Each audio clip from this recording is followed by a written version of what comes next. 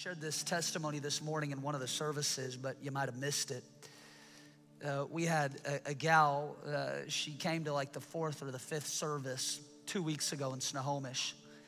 And she had been recently diagnosed again for the second time with stage 3 colon cancer.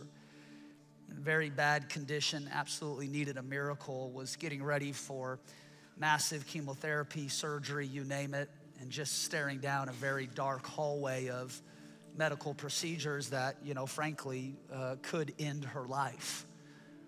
And she heard about the miracles that were happening at Pursuit. She heard about it. The Bible says faith comes by hearing, and hearing by the word. The Bible says that we overcame him being the devil, with the word of our testimony and the blood of the Lamb. John says that the spirit of prophecy is the testimony of Jesus. When a testimony gets released, it prophesies to those who hear it that if God did it for that person, God in fact can do it for me. And so we always make room and highlight testimonies, because inherent within a testimony is a prophetic seed.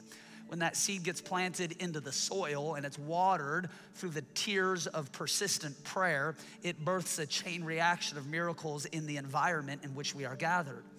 And so this woman, she had heard about the miracle. She had a coworker who worked out of the Northwest who comes to the church. And she had heard via this coworker that there were miracles happening at Pursuit. So 2 weeks ago, she makes the drive all the way from Portland, three and a half hours, to attend a service, and she came into the green room afterwards. She said, I drove from Portland, I'm here for my miracle, I need prayer, I've got stage 3 colon cancer. And after I get done with a service, I go back to the green room to grab like a cup of water, breathe for like 10 seconds, and then get out on stage and do it again. So I'm already exhausted, but when I see faith for miracles, it pulls on my heart. And so I said, all right, come here, let's pray, let's lay hands. And so we just prayed. The Bible doesn't say pray for the sick, it says heal the sick. And so the way that I pray for the sick is by commanding sickness to leave that body. Because sickness actually has no legal authority to take residence inside of you. Its legal authority was canceled by the cross. So a spirit of infirmity that attaches itself to people is an illegal trespasser on kingdom property, because you are a kingdom person. And so I just commanded this cancer to leave. I said, I command you to leave now in Jesus' name. Now listen, the miracle doesn't testify to my anointing, it testifies to the anointed one, which is Jesus. And God will use anybody. God will use a donkey. When God does miracles through our lives, the testimony isn't meant to like go, oh man, look at that great man or woman of faith. It's meant to serve as a signpost that points people to Jesus. So we laid hands on her and I just commanded, I said, in Jesus' name, this cancer leaves your body now. We cancel the assignment, we cancel this diagnosis, and I loose the power of the great physician from the top of your head to the bottom of your feet. Cancer go, healing come now in Jesus' name. On the way back from Panama, I was in Panama this week preaching. On the way back from Panama, I get a message from her on Instagram. She says, Pastor, I got to tell you a story. You're never going to believe it. I said, I bet I will. She said, I went to the doctor because they had to do their scan again to prep me for all of the surgeries, the chemotherapy, all of the activity that they're going to do. And wouldn't you know it, they cannot find cancer anywhere in my body.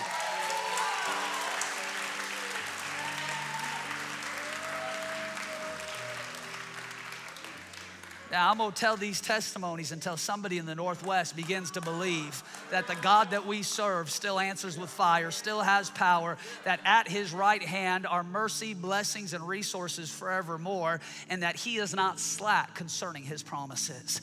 As I tell these testimonies until it builds faith in the life of the audience, that the God we serve, he can do anything.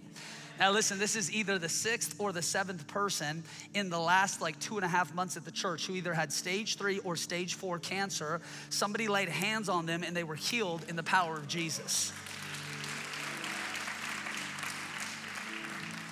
Whenever we host a night where we pray for the sick, I always get the online trolls and they're always bashing me and they're always, oh yeah, come on, and that healing stuff, that's phony baloney. It ain't phony for the person who was stage 3 about to have reconstructive surgery.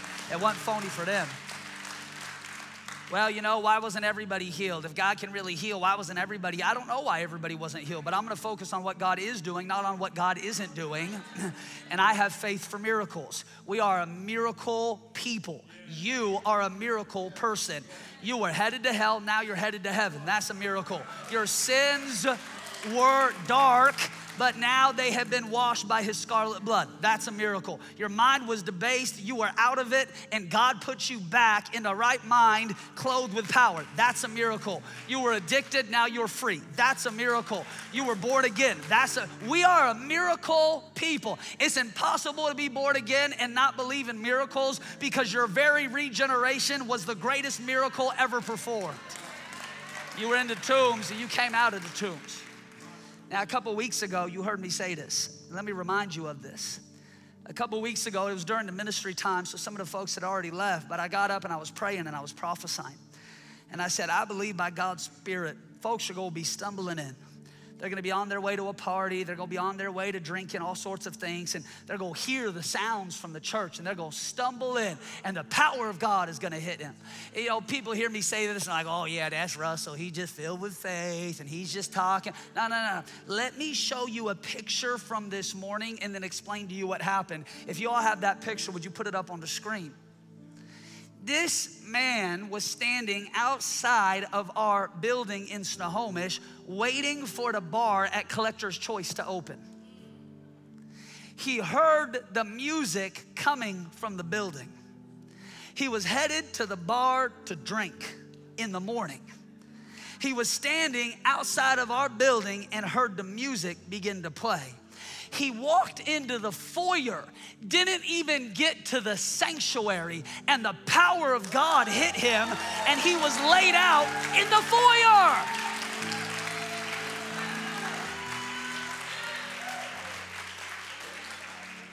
Don't tell me God can't do it. Don't tell me God ain't in the business of turning those who are headed to death unto life. Don't tell me our God don't leave the 99 to go after the one. Don't tell me there ain't an anointing so heavy in the room that even people walking by are drawn in by the conviction of God's Spirit. Don't tell me starting next week, September 28th, when them kids are back in school, we ain't gonna have UW students walking up and down this road, hearing the music, stumbling into this building, getting hit by the power of God in the foyer. Don't tell me God can't do it. He is doing it in even greater measure. This is the beginning. This is the beginning.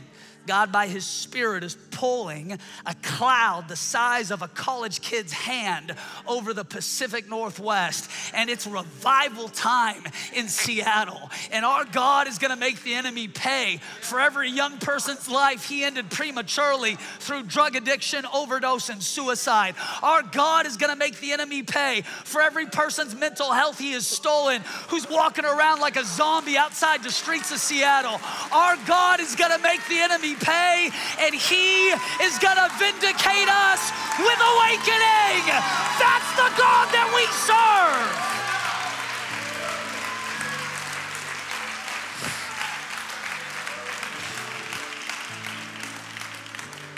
That's the God that we serve. Troll that. Troll that.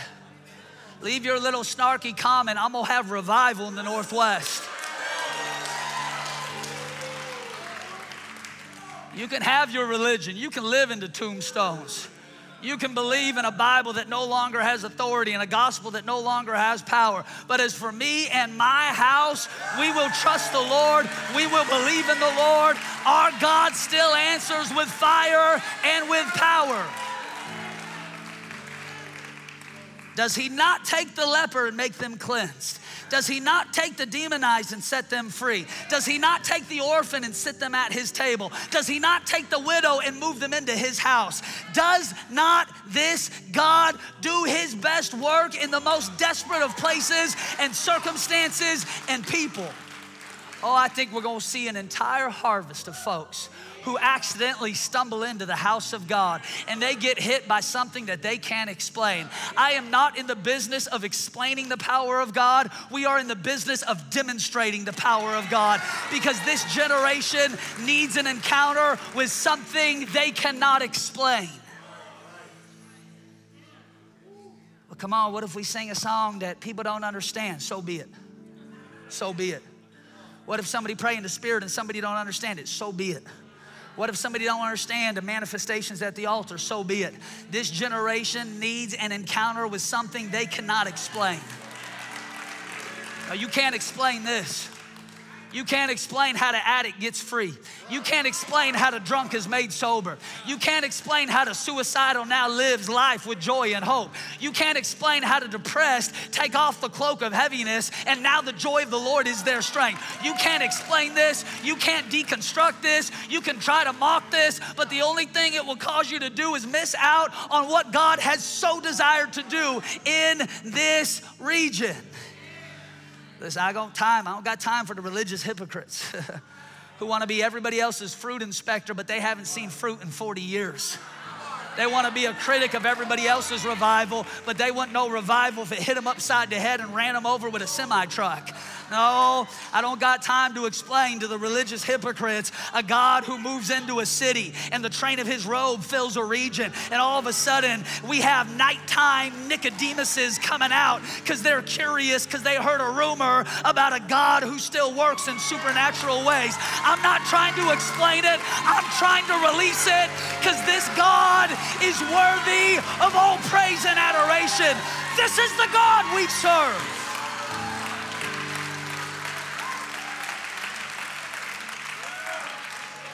You ain't going to be explaining to the angels in the throne room of heaven. There ain't no sidebar theological conversations in the throne room of heaven. Well, let me explain the thundering and lightning. That was a little out of order. You know, if I was doing it, I wouldn't have a double-edged sword come out of my mouth when I'm speaking because people just wouldn't understand it. And what are these living creatures with 4 different types of faces? Don't make any sense to me. God is not interested in fitting within the framework of your mind. Until you get out of your mind and into his mind, you will miss out on every God opportunity right in front of you. You want a peace that passes your understanding? Stop building an altar to your understanding. We don't have a God that we can understand or dissect or deconstruct. We have a God who commands the worship of the nations. The one who is brilliant and matchless in his worth. The one who welcomes from every tribe, tongue, and kindred those who would call upon the name of the Lord. He is a mystery. He is an enigma. He is a paradigm wrapped within a paradox, baptized within Pentecost. You can't understand it. There's no explaining when a flame sits on your head. There's no explaining when a wind comes into the room. There's no explaining when all of a sudden his presence begins to permeate a person. There's no explaining when somebody shakes under the power of God. There's no explaining when somebody is overcome and overwhelmed by the love of a father. There's no explaining when God walks 15 years in your past to heal the trauma of your abuse. There's no explaining a God who does that work.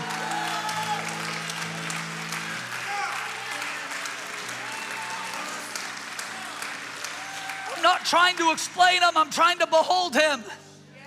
I'm trying to worship him in the beauty of his majesty. It's a God that for the rest of eternity I can worship him and barely scratch the surface of who he is. This is the type of God we must reintroduce to a generation that has only been force-fed, dry, dead religion, and we wonder why they want nothing to do with our buildings and our cathedrals and our nice little messages about movies in the theaters.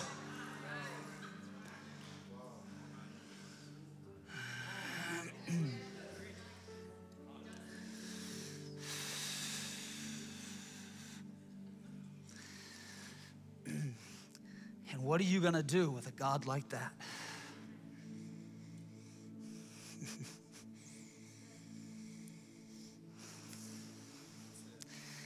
We've over-explained. Got all the charts and the flannel graphs and the PowerPoints and 17,000 slides on how to understand the original Semitic languages. And at the end of the day, what people want is an encounter with a God who has the power to change their destiny and renew their mind and cause the nightmares to cease and heal the broken places of their heart and heal the abuse that they've encountered and heal up the abandonment that they faced. And at the end of the day, man, you can know all the Greek and the Hebrew, but until you know him, just to know him, the power of his resurrection, the fellowship of his sufferings, just to know him. We are over-informed and we are underdeveloped. And we have become impressed with our own theological prowess. And we think that our arguments somehow can move the King of glory. And like God says to Job, were you there when I hung the stars? Were you there when I framed the worlds? But God, I don't understand. And God, it really hurts. And God, why me? And God, it's not fair. But were you there when I upheld the universe with my spoken word? And Job responds in repentance, I know my Redeemer lives. And one day I will see him stand on the earth. And if I never get another answer for the way things work in the complicated, frail human system in which I live, it is enough to know that I am known by a God who was there at the beginning and will be there at the end and at every moment in between. That's enough for me. You can make all the arguments, friend. Listen, you can know all the apologetics. I'm not against any of that stuff, but at the end of the day, I'll take a demonstration of power over an argument in theology any day of the week.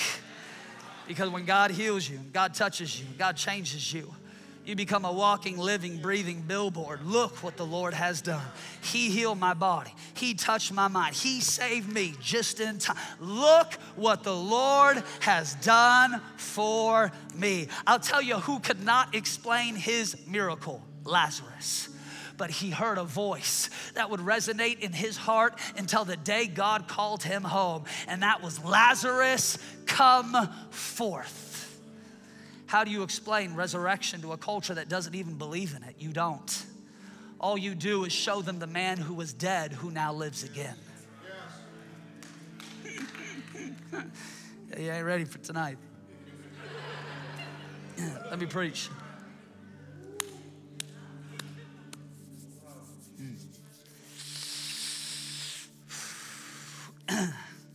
Where the Spirit of the Lord is, there is freedom and liberty for those who are in captivity.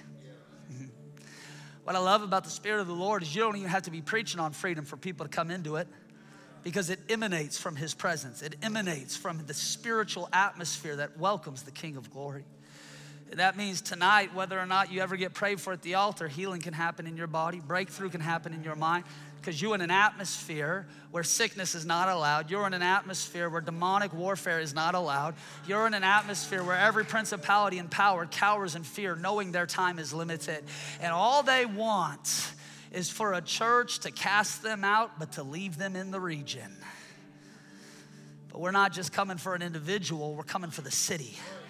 And we're putting every demon in hell on notice. You can't have that person. You can't have that family. You can't have that university. You can't have a city block. You can't have a neighborhood. You can't have a zip code. We're not just preaching the hell out of an individual. We're preaching the hell out of a region. There will be no place to hide for demonic principalities and powers in the Pacific Northwest.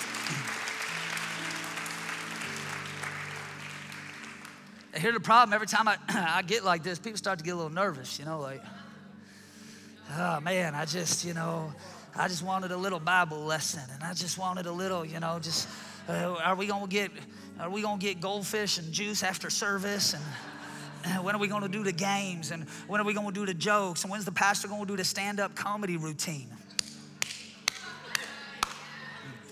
That's what we fed the region, and they're on the doorstep of hell. So let's try something else. Let's give them an encounter with a God who has the power to transform their lives. I say, God, however they stumble in, may they get so hit by the power of God, the next time they go to do drugs, it ain't no high like the Most High. The next time they go to get wasted, it ain't no wine like the new wine. I can't explain what happened to me in that church. I can't explain what happened when that prayer warrior laid their hands on me, but life has not been the same. It just feels like nothing else satisfies. It just feels like nothing else can get me like that thing got me. I can't explain it, but I'll give my life for it, because for the first time, I have encountered the genuine. See, what substance does is it numbs the spiritual pain that a generation feels. But the problem is, the more that they use it, the more that you need to numb it. It just becomes kind of this self-defeating cycle of lasciviousness, which drives you deeper and darker into a pit that you cannot get out of.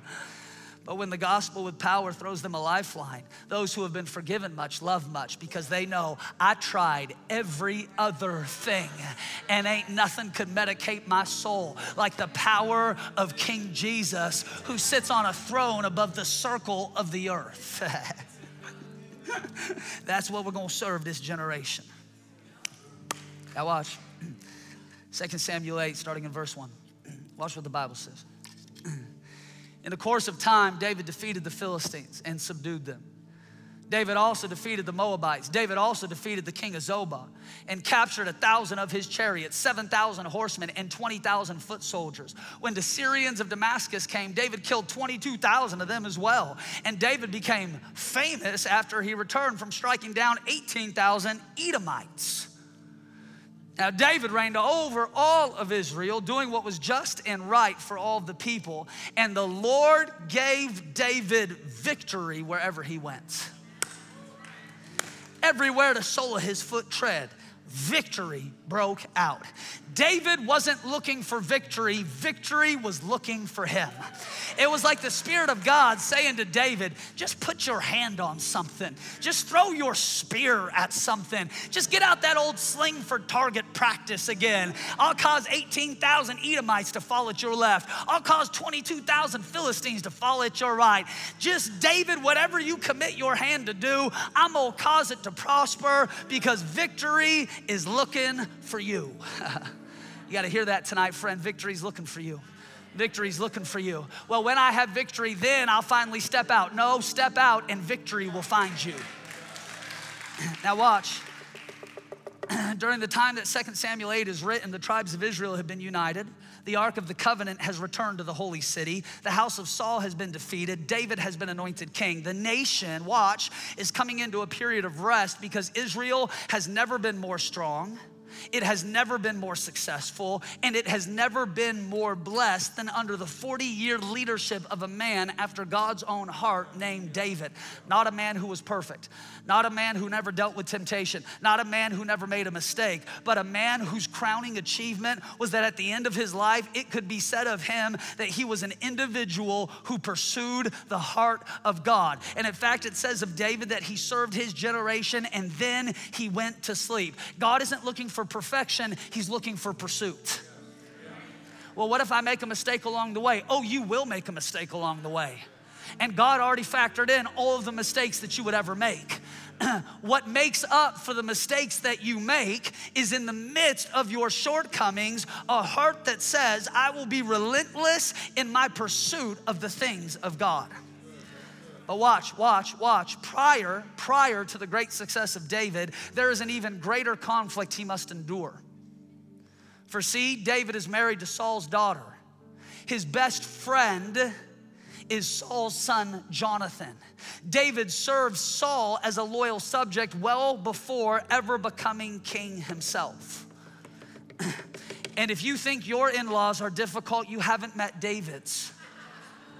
Over the course of about 10 years, watch, Saul tries to murder David no less than 11 recorded times. 11 different times. Saul attempts to murder David.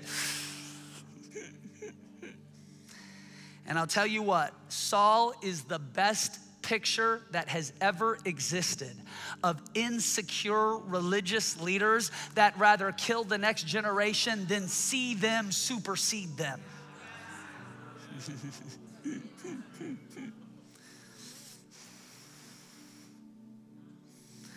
But the honor of David is greater than the dysfunction and jealousy of Saul. When asked to play his heart before Saul, David agrees. When asked to fight Saul's enemies, David volunteers. When given an opportunity to kill Saul himself, David refuses to touch the Lord's anointed. Honor doesn't work because other people are honorable. It works because we are.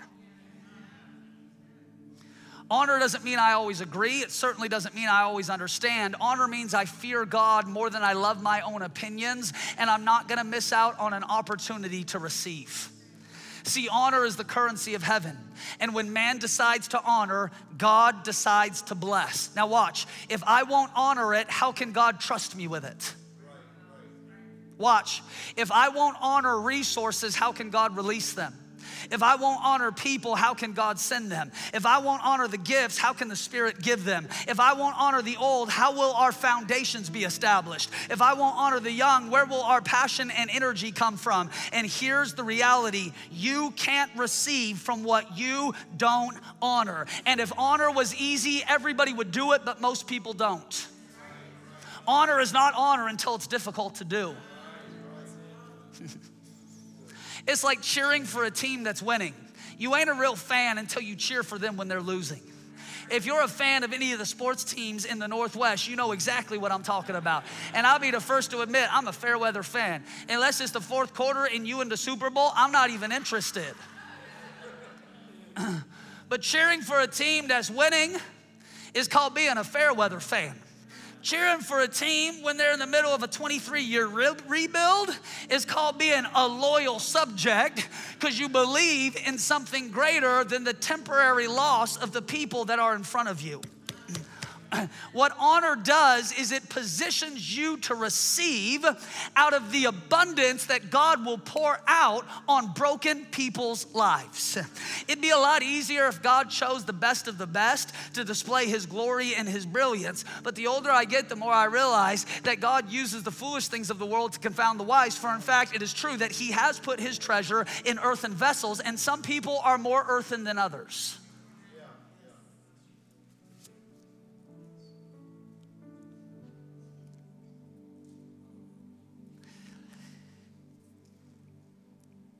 Several years ago when the church first started,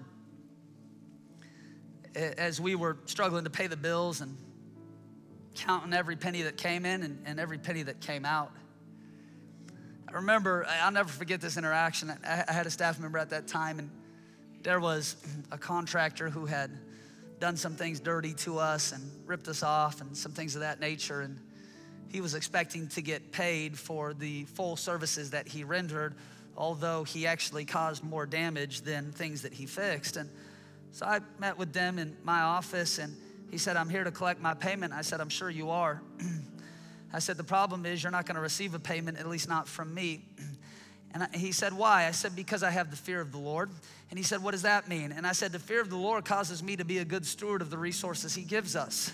And if I'm not a good steward of the resources that he gives us, then why on earth am I praying for more resources? Because God can't trust me with that which I don't steward." And so I gave him a line item of all the things that he messed up. By the time that he left the office, they were writing us a check for $30,000. Here's the reality. I remember getting grief for that in that moment. People say, "Oh, come on, Russell, just write the check and who cares," and blah, blah, blah, and all these sorts of things. But I knew in that moment that unless I developed the diligence to stay true to honoring whatever God would give us, then he wouldn't find me as a worthy servant to release more. It is the stewardship and the honor of what God sends, what God releases, what God develops, what God pours out. It is how and what you honor that tells God you're ready to receive more. Can I tell you what wages war against honor? Familiarity, unforgiveness, and unhealed wounds.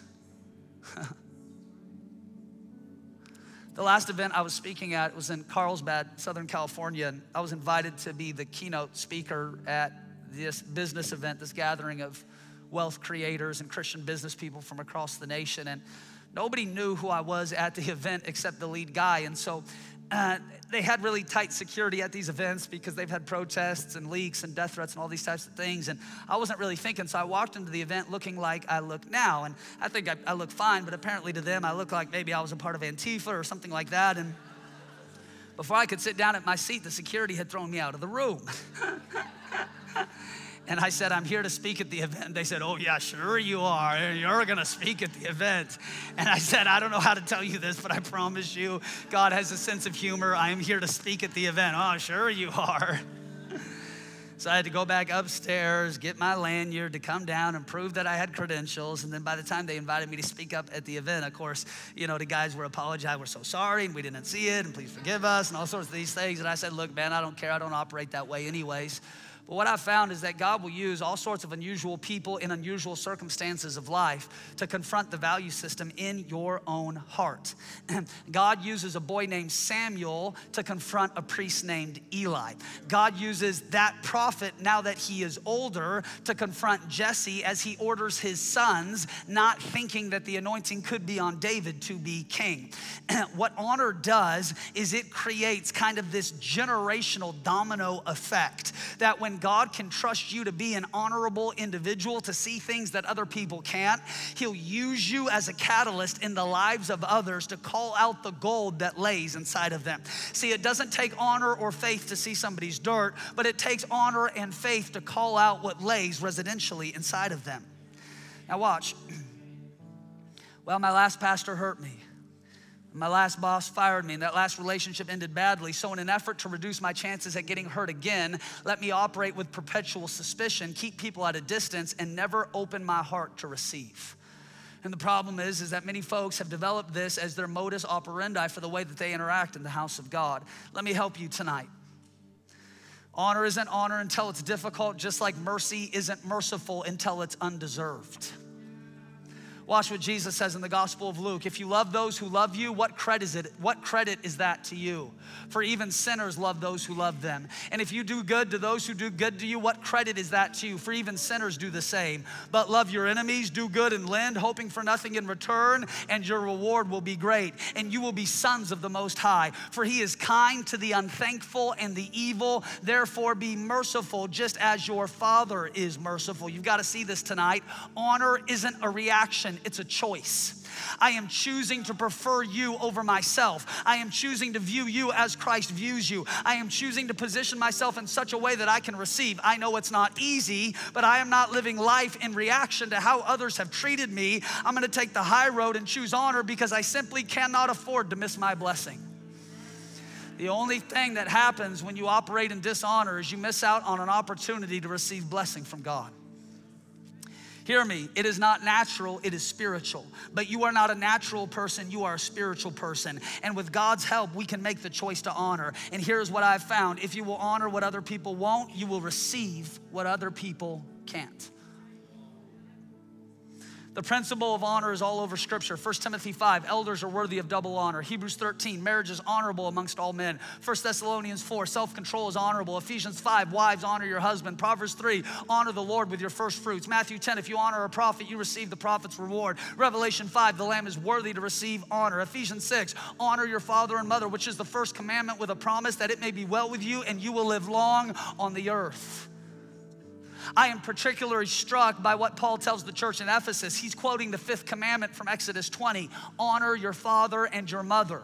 If you will honor the last generation, not because they always got it right, not because they never messed up, not because you would do things exactly the same way, but if you would honor because the Scripture commands us to, God in response will bless you with long life and an abundance of resource. See, the word honor in the Greek means to properly assign value and then to act accordingly. In every sense of the word, Saul had not lived an honorable life and does not deserve honorable treatment. But David refuses to allow the sin against him to produce sin inside of him. Now watch. Saul and his son Jonathan eventually end up dead. No, not at the hands of David, but in battle against the Philistines. This difficult chapter of David's life is finally over. He literally never has to think about these rotten people again. Finally, this is done. Finally, this story has ended. Finally, David can move on with his life, except for one little problem. A problem called covenant. For before Jonathan died, David made a covenantal promise to his friend Jonathan, that regardless of what happened, David would look after Jonathan's family and treat them like his own. So a chapter later, King David sits down for a meal and gets possessed by a question. 2 Samuel 9, now David said, is there still anyone who is left of the house of Saul? Let me just stop there for a moment. The man who has tried to kill you 11 times. The man whose daughter you are married to, who is an absolute nightmare of a human. the man who has made your life difficult, the man who has ordered you around, the man who tried to kill you and then didn't care if you died by sending you out to fight his battles that he was too chicken to fight himself. And yet in 2 Samuel 9, David asks, is there anyone who is left in the house of Saul that I may show him the kindness of God? And Ziba says to the king, there is still a son of Jonathan who is lame in his feet. You got to get this. David seeking to show kindness to Saul's grandson says more about the character of David than anything else. David didn't owe it. Saul's house didn't deserve it. But because honor is who David was, he asked the question, is there anyone left that I may show them the covenantal faithfulness of God by giving them a seat at my table? Hear me. You know your heart has been healed from the trauma of your past. When you, like David, can say, I know you tried to hurt me. I know you tried to injure me. I know you tried to curse me, cancel me, kill me, and abandon me, but I refuse to allow my pain to become the focal point of my identity. I serve a covenant-keeping God who breaks generational curses and heals generational pain. David is making the choice. I'm not repeating the cycle of Saul. Hear me, I'm not throwing spears at the next generation. For sometimes the best way to honor those who have caused you pain is by refusing to repeat their same mistakes in the life of someone else. Hear me, you have to be for others what you didn't have yourself. In fact, what you lacked growing up is a pretty good indicator of what God is asking you to provide for someone else. You may not have had a father, but you can be one. You may not have had a mother, but you can be one. You may not have had a safe household to grow up in, but you can develop one. You may not have come from the best stock. You may have come from addiction and darkness, but what you came from is no match to what you are going to, because when you put faith in Jesus, you got a supernatural blood transfusion. It broke generational curses and it declared generational life.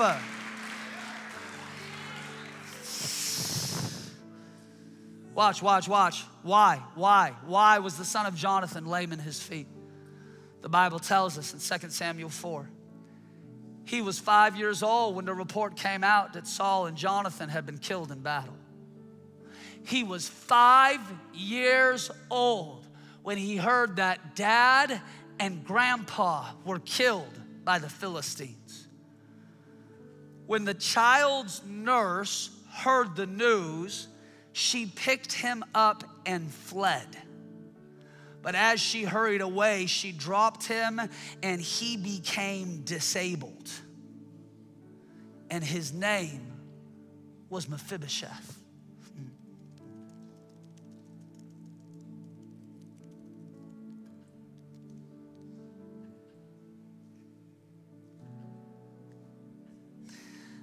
Let me help expose what the spirit of fear seeks to do in your life. It seeks to cause you to run and flee from the enemies that God wants you to have victory over. And watch, in doing so, the only thing you do is disable the next generation. Because when fear dominates the purview of your mind, you will cripple sons and daughters who you carry in your heart.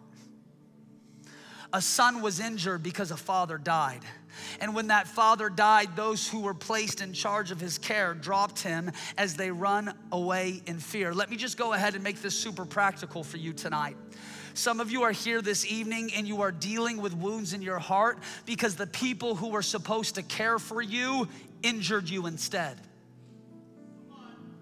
That spouse who left you, that father who abandoned you, that church that crushed you, that boss who hurt you, that family member who abused you. It wasn't your fault, and you've probably never received the apology that you deserved. So let me stand in the place of that father, that pastor, that family member, and say this: I am so sorry. I am so grieved on your behalf. And when it broke your heart, it shattered God's. But here is your invitation. It is time to come back to the table, because only a meal with the King can heal the wounds of your soul. See, forgiveness doesn't mean that what they did to you was okay. Forgiveness means I refuse to be a prisoner to my injury, and today I am moving on. Here's the reality: when fathers disappear, it cripples sons. When dads never come back home, it damages children. When shepherds vanish into the night, it wounds the sheep. But here's what I found: getting hurt is unavoidable, but staying hurt is a decision. And although you may have been dropped by man, you have always been held by God. My identity doesn't come from the injury. It comes from the God who held me close when everything inside of me wanted to quit.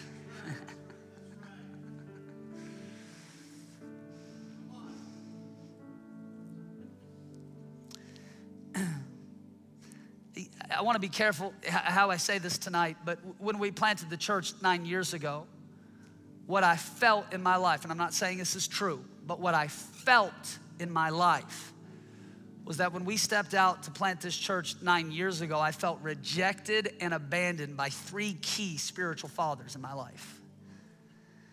And I felt like, hey, we're gonna announce that we're gonna plant, and it's gonna be like announcing you won the lotto.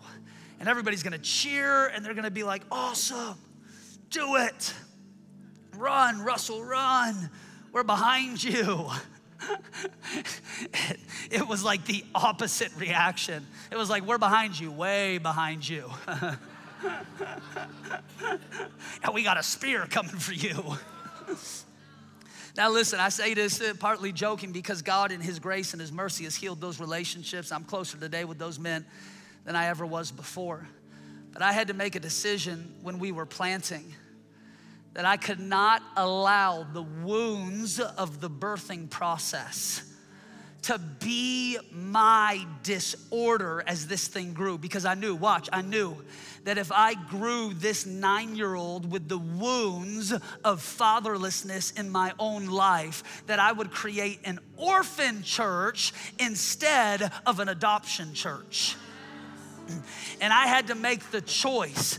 I'm gonna forgive, I'm gonna move on, I'm gonna ask forgiveness for places that I need it and for things that I've done wrong, and I'm gonna operate as much as I can with a healed identity, because I'm not gonna get another chance to go back in time and rebirth this thing again. I've gotta grow it the right way, I've gotta steward it the right way, which means I've gotta let go of the hurt, not because what you did was okay, but because I refuse to be a prisoner to my pain one day longer than I need to be. And how do you know you've been healed? Like Jesus, who walked through a wall and appeared to the disciples who were huddled in secret, scared to death that they may be next. And He looks at the one who doubted, Thomas, and He says, reach into my wounds. Can I tell you, you know you are healed, not when your wounds disappear, but when others can reach into them and you don't have the same reaction.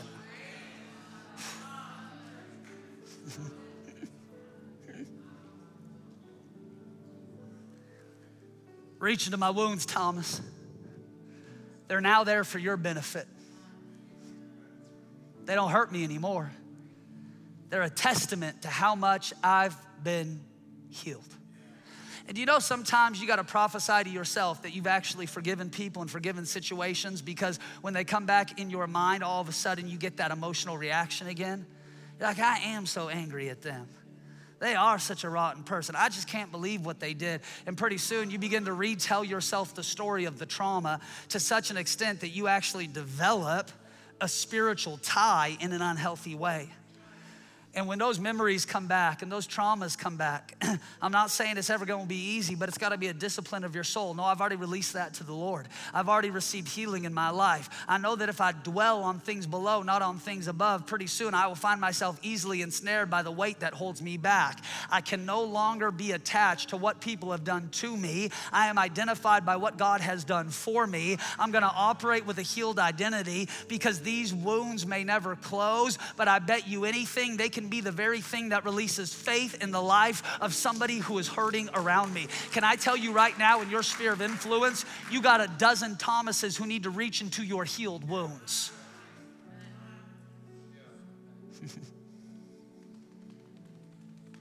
But if you have a GoFundMe spirit of infirmity rather than a healed identity, every time that you have the opportunity to allow your wounds to heal on somebody else, you'll just bleed on people who didn't cut you. No, you gotta get healed because there's a Thomas looking at you. You gotta get healed because there's a Peter scared to death sitting around the table. No, you gotta get healed because there's some folks hiding out in a room who are scared to take the next step, and they need to look at the healed version of who you are so that they can receive faith to take the next step on their spiritual journey as well. Listen, getting hurt is unavoidable, but staying hurt is a choice, and I simply refuse to stay hurt because I have a testimony of what the God who heals has done on my behalf. Now, here's what I love about verse 4. Watch this, because this is going to get you. Watch this. The Bible says he was disabled. Watch. But his name was Mephibosheth. Friends, is this not the gospel? I have an injury, but I am not known by my injury, for instead, God calls me by name. Your name isn't trauma. Your name isn't abused. Your name isn't depressed. Your name isn't abandoned. Your name isn't disabled. Your name is beloved, and that is who you will always be. Injury should have taken you out. Abuse should have taken you out. Infirmity should have taken you out, except for one little problem, a problem called covenant. You were washed, you were sanctified, you were justified in the name of our Lord Jesus and by the Spirit of our God. And do you know what the name Mephibosheth means in the Hebrew? Shame destroyer. Can't you see where this story is headed? Don't you see the redemptive narrative at work? Jesus is the one who sits on the throne of David eternally, and he invites you to his table to heal the injuries of your heart. Why? Because from day one, you were born to destroy the works of darkness, and shame is losing its authority to tell your story. So watch, the king said to Ziba, where is he? And King David sent and brought him out of the house of Machir, the son of Amiel, from Lodabar. Can you imagine how terrified Mephibosheth would have been when that knock came on his door? The king wants to see you. Oh no, this is the day that I have been dreading. I'm just a poor, disabled little man. I wish I would have died when that nurse dropped me. It's better off if I never existed. The king wants to see you. That can only mean one thing. David found out I was still alive, and he has come to seek revenge by paying me back for the sins of Saul. Do you know that in the Old Testament, when a new king would ascend to the throne, the first thing that they would do is execute the family members of the old king? Because the family members of the old king would have a rightful claim to the throne, and they would often lead rebellions against the new king if he was not from the same family lineage. When Mephibosheth gets that knock on the door, he's not going, oh, look at me, so excited, an invite to see King David. He's going, my past has finally caught up with me. Remember, according to the old covenant, the sins of the father are visited to the third and the fourth generation, which means David has every right to execute Mephibosheth for the sins of Saul. But David isn't seeking Mephibosheth for the sake of retribution, but instead for the sake of kindness. And do you know why God is searching for you this evening? Trust me, you've already punished yourself enough. God is looking for you in the garden. He is calling you by name, for his plans are to prosper you, not to harm you. He is seeking you out for the sake of kindness. Now, when Mephibosheth, the son of Jonathan, the son of Saul, had come to David, he bowed down to pay him honor. Then David said, Mephibosheth, and he answered, here is your servant. So David said to him, do not fear, for I will surely show you kindness for Jonathan, your father's sake. I will restore to you all the land of Saul, your grandfather, and you shall eat bread at my table continually. Mephibosheth wasn't responsible for his injury, but he was responsible for his healing. David, I still don't know what you want from an old cripple like me, but let me bow in honor. Let me respond in reverence. Let me reply with gratitude. Oh, I know I'm different. I know I'm disabled. I know I'm passed over. But despite my limitations, I am making myself available to the King. So many folks don't approach God because they fear judgment, not realizing that if they would just respond to his voice, that instead they would receive mercy. Psalms 145:8, the Lord is gracious and full of compassion, slow to anger, and great in mercy. Your healing, your restoration, your deliverance begins the day you trust him enough to answer his call. And watch what David, a type of Christ, says. He says, do not fear. I will show you kindness on behalf of the Father. I will restore you, and you will eat at my table forever. Can't you hear Jesus saying that over you today? Do not fear. I will show you kindness on behalf of the Father. I will restore your life, and you will eat at my table forever. David says it this way, surely goodness will follow me. Surely mercy will follow me. Surely I will dwell in the house of the Lord forever. It's true. Mephibosheth did not technically deserve kindness, but neither did David. Think about all of David's mistakes, and yet God still finds a way to use him. Maybe what most unites us in this room tonight is that we are on the receiving end of a kind God who doesn't give us what we deserve, but instead has given us what Christ deserves. Mephibosheth bowed down, verse 8, and he said, what is your servant that you should notice a dead dog like me? The years of hiding out, ashamed of his injury, embarrassed of his disability, scared of his future, it had taken a toll on Mephibosheth's identity. He said, I'm a dead dog. I am worthless and without merit. I am only a burden on those who are around me. And do you know David's response? He re-inherits Mephibosheth. He gives him servants to work the land. He gives him the blessing that should have come from his father, but instead it was cut short. So watch how this story ends, and this is where I end. So Mephibosheth dwelt in Jerusalem, and he ate continually at the king's table. Yet he was lame in both of his feet. You got to get this. If you get one thing, get this. I am so fascinated the way this story ends. Mephibosheth lives the rest of his life dwelling in Jerusalem, eating at the king's table. Yet the author of 2 Samuel sees fit to include this detail. He was still lame in both of his feet. I can't promise you that your scars will ever disappear, but I can tell you this: Jesus will take the pain of your yesterday and turn it into the triumph of your tomorrow. I can't rewind time and somehow change the dysfunction of the family you were raised in, but I can tell you this: Jesus is giving you a spiritual family with a spiritual table, and it's time to eat again. I can't promise you your feet will ever work like they used to, but I can tell you this: in the midst of your injury, God can give you a reason to sing, a reason to shout, a reason to hope, and a reason to praise. And Mephibosheth ate at the king's table continually, yet he was still lame in both of his feet.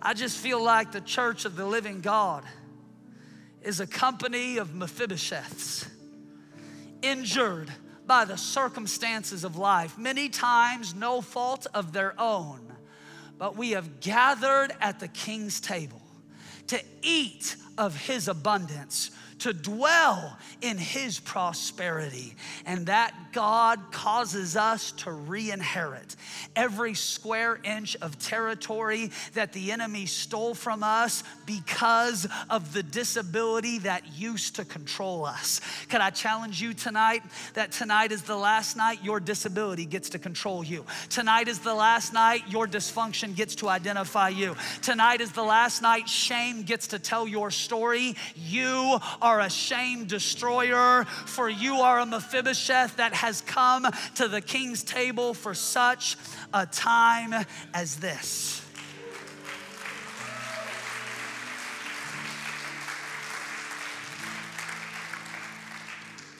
Let me end here.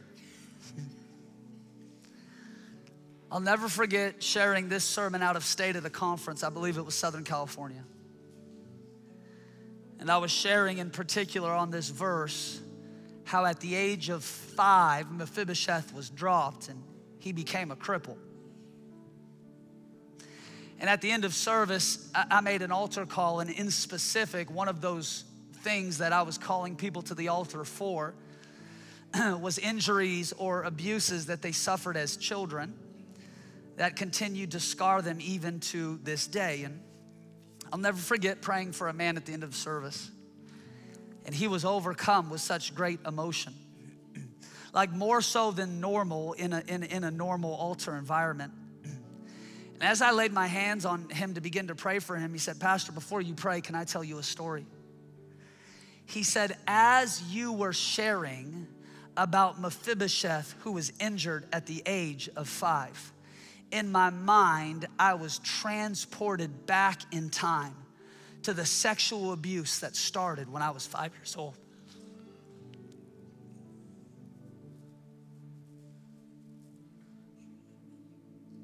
He said, all of a sudden, I was in that dark room again.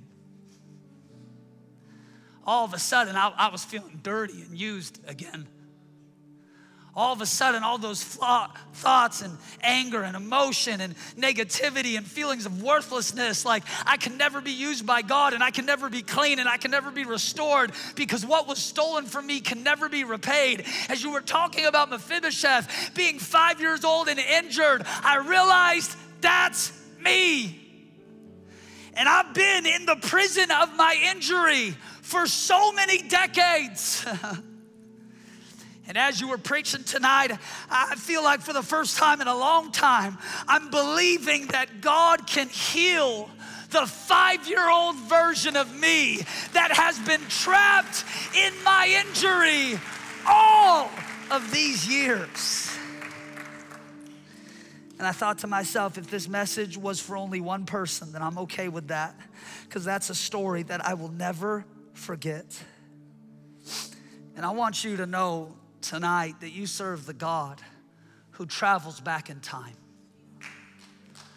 to the place of your injury, to the place of your divorce, to the place of your abandonment, to the place of your abuse. And his healing virtue begins to cover from the top of your head to the bottom of your feet, restoring, renewing, rebuilding, and re-inheriting everything the enemy tried to steal from you. Hear me, friend. If the enemy stole your innocence, my God can give it back. If the enemy stole your inheritance, my God can give it back. If the enemy stole your joy, my God can give it back. If the enemy stole your peace, my God can give it back.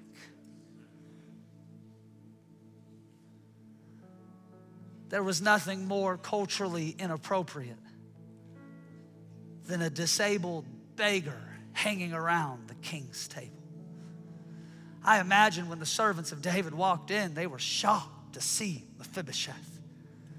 This man who's been hiding in shame and squalor, This man who has nothing going for him in his life. This man who's been abandoned, his relatives are dead, and to make it even worse, he's disabled. This man who's let all of his fields go and the enemy has taken his inheritance. This man who is better off dead. This man who identifies himself as a dead dog, and he's sitting at the table of David. I can almost hear the servants in my ears. How undignified. How inappropriate. Doesn't David know who he is?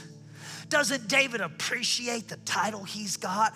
Doesn't David recognize the resources he has at his hand?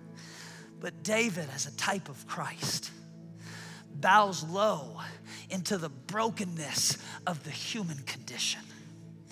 And he says, no matter how broken Mephibosheth may appear, when he sits at my table, he will be known as a member of my royal family.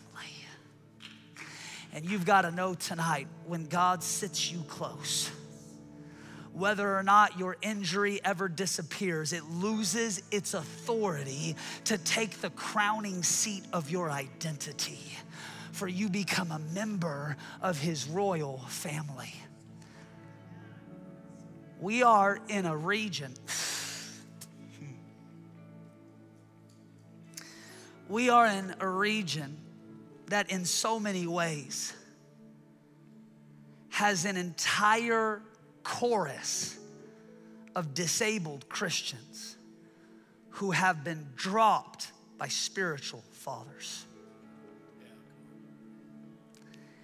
And only a God as good as the one we read about in this book can go back in time to the point of your trauma to heal your heart so you can trust again. I might be lame in these feet for the rest of my life, but I'm at the King's table, and that's all that matters today. Come on, would you stand as we close this evening?